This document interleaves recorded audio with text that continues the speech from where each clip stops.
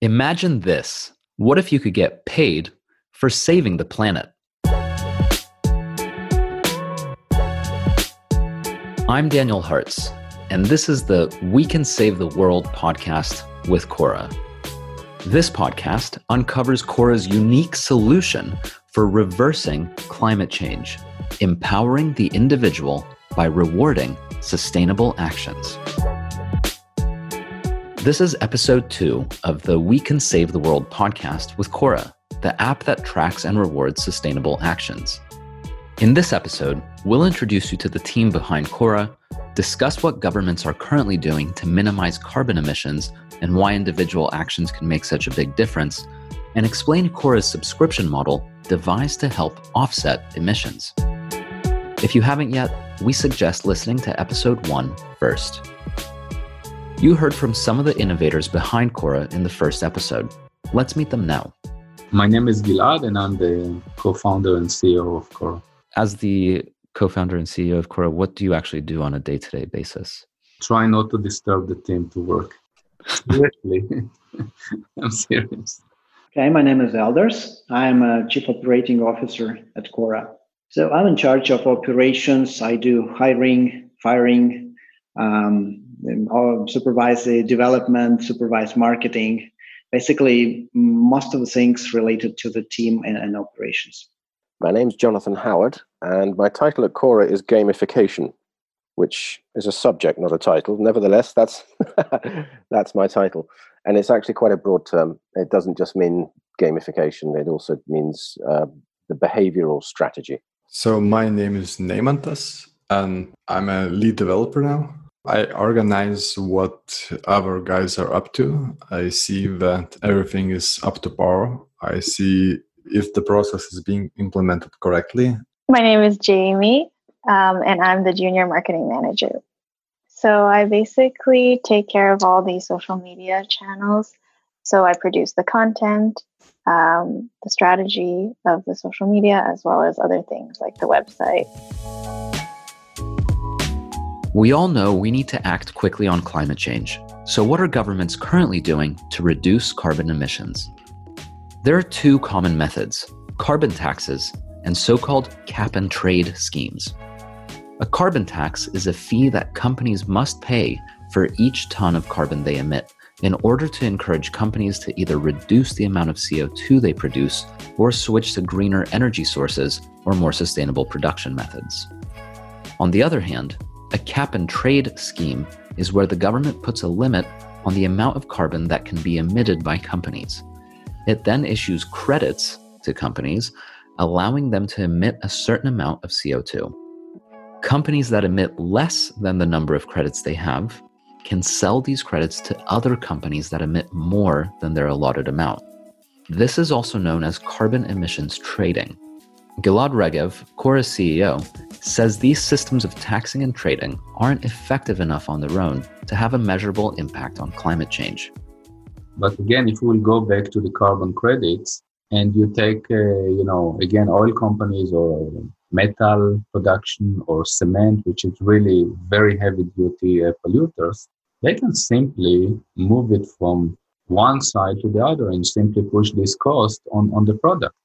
So at the end of the day, we're paying for it, which in a way is the right thing because we're the ones that are demanding it, yes, but it doesn't support a change or encourage any change by these corporates or governments. I mean, it's the same story with countries. It's really not effective. When Australia introduced a carbon tax in 2012, it saw the biggest drop in carbon emissions in 24 years of records.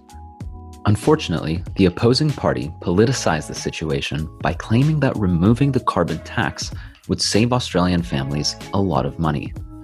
When the opposing party was voted into power, the Australian government fulfilled their election promise and removed the policy. However, instead of energy prices falling, they ended up increasing. The challenge is that countries may change their environmental policies depending on their political leadership. Not all governments want to tax corporations for their carbon emissions, and the ones that do need to take into account the interests of businesses, consumers, the environment, and economic growth. As of 2020, the US has formally begun its withdrawal from the Paris Climate Agreement, and Brazil's president has threatened to do the same. China, the world's largest polluter, is implementing government policies to reduce their carbon emissions, but economic slowdown, trade wars, and now the corona crisis could mean regulations are relaxed. One of the problems that we have today in the world is that there is a complete discount on the value of carbon, the negative value of carbon. The Kyoto Protocol was foreseeing a range of $120 to $140 per ton, where in terms of market value today is, let's say, around 30, okay, maybe 35. Taxes are a form of punishment. Jonathan Howard, Quora's gamification designer, says punishments aren't nearly as effective as positive alternatives. The only thing that punishment teaches is how to avoid punishment. And it makes the person hate the person who's punishing them. And as soon as the punishment stops, the old behavior starts up again. What it also does is it leads to very unpredictable behavior, because the ways that people respond to punishment are not always predictable. All they're going to try and do is avoid punishment. They're not going to necessarily do the thing that you want them to do. And you don't always know what they are going to do. So it can be chaotic.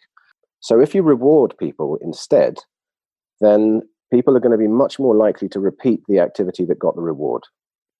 Long story short, we can't rely on governments to fix climate change because they can be too slow, mired in political differences. Rather than waiting for bureaucracies to act, hoping that they'll keep the Earth in mind, we can choose to act ourselves. Be the change you want to see in the world.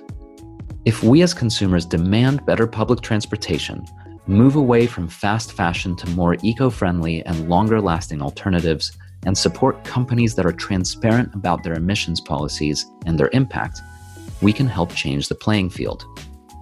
Quora can be the extra motivator we need to make these everyday changes. And it's not just for environmentalists. By offering rewards, it appeals to anyone interested in earning loyalty points and prizes just for doing the right thing.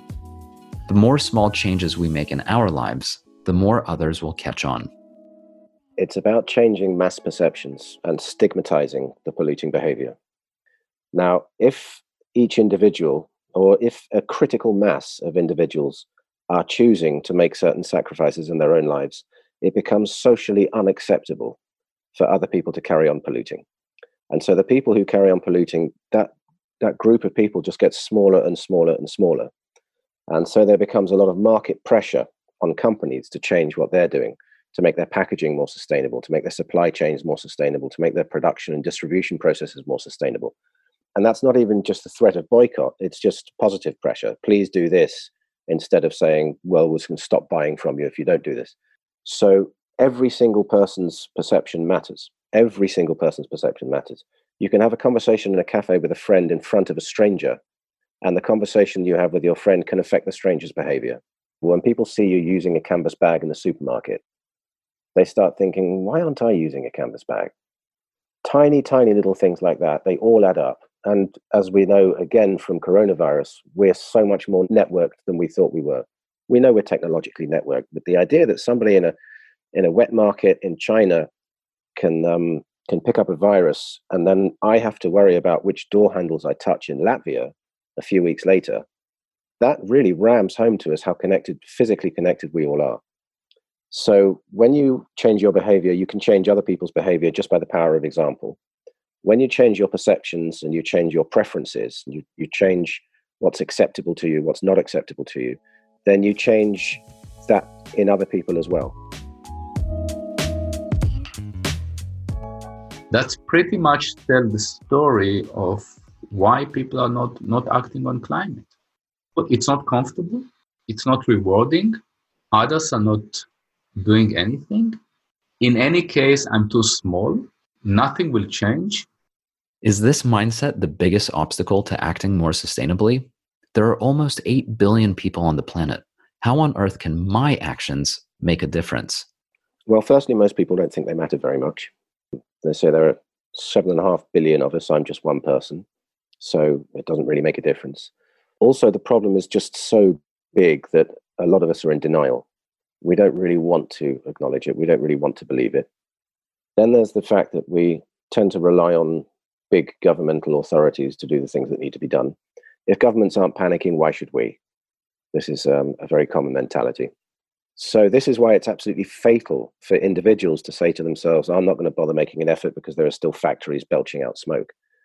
It's the other way around. Those factories will stop belching out smoke. They'll figure out another way of doing things if there are enough individuals who choose to change their own behavior. Jamie Lee, Quora's social media manager, agrees. People start to question you because you're doing something different, and that allows you to basically raise awareness about the issue, which can then lead to larger change collectively, and then also within industries where consumer behavior shifts, and then companies can also shift as they notice that consumer behaviors and values are changing. So do you think it really can start with just one person? I mean, I think so. So how much power do we actually have when we just make small changes to our habits? All the power in the world. All the power in the world. Everything. That's the point. If you take the sum of us as individuals and you reach, let's say, the 8 billion that we were talking about, and each one of us will reduce by 10 to 20%. And as I said, 20%, that means that you reduce your meat to 4 times per week instead of 5. You have some change in your habits of transportation. You're probably almost there, okay? And you earn Quora for all that. And slowly, the domino effect is already taking place. US per capita beef consumption has declined by 1/3 since the 1970s, as chicken has become America's meat of choice. According to the National Resources Defense Council, beef consumption dropped by 19% between 2005 and 2014, avoiding the equivalent of 39 million cars in greenhouse gases. Now, there's a growing trend towards plant-based diets. When enough people make seemingly small changes, we can make huge reductions in our emissions. Is it possible to eliminate our individual carbon footprint?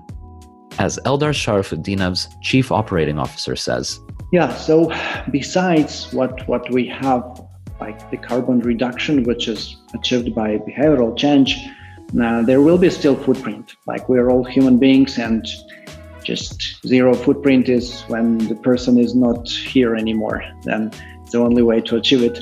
So whilst we still all have footprint, we want to go like one step further for the footprint offsetting together with the partners. So the reality is that, well, it's hard for most people to completely get rid of all of the actions that they do that emit carbon. So the idea with the offset is not to be an excuse to not change your behavior. It's like an addition. If you know that there's some things such as flying that you just can't avoid, then you can do that so that you're supporting projects that are actually, for example, sequestering carbon out of the atmosphere by planting trees. We can help reverse climate change by supporting these projects that actively remove greenhouse gases and other pollutants from the atmosphere. Others can include capturing methane from landfills and providing clean cook stoves in developing nations. Quora provides an easy solution for people to make a difference through their offsetting subscription. And then for the user, the benefit is that we can calculate the offset and show the real footprint of the person together with the reduction from the behavioral change and together with the offset. So combining these two things, you can really go to carbon neutral. So there will be 3 fees, $3.99, $7.99, and $15.99 per month, 3 different plans. Quora subscriptions currently support Eden Reforestation Projects, a tree planting nonprofit which plants trees around the world for as little as 10 cents per tree. That means the lowest subscription of $3.99 can plant around 30 trees per month. And since your subscription reduces carbon, you'll earn Quoras for the CO2 that you offset, which you can redeem for rewards. People aren't motivated to act on climate change because it's an abstract problem. That's why US Senator James Inhofe entered the Senate on Capitol Hill with a snowball on the 26th of February 2015, arguing that global warming was a hoax since it was still cold outside. Others may recognize the problem of climate change, but don't take action because they feel powerless. But individuals can take action with Quora, which provides them with data on their own impact and rewards them with redeemable points. In the long term, Quora is building an economy around making more sustainable choices, affecting what companies offer and how they do business.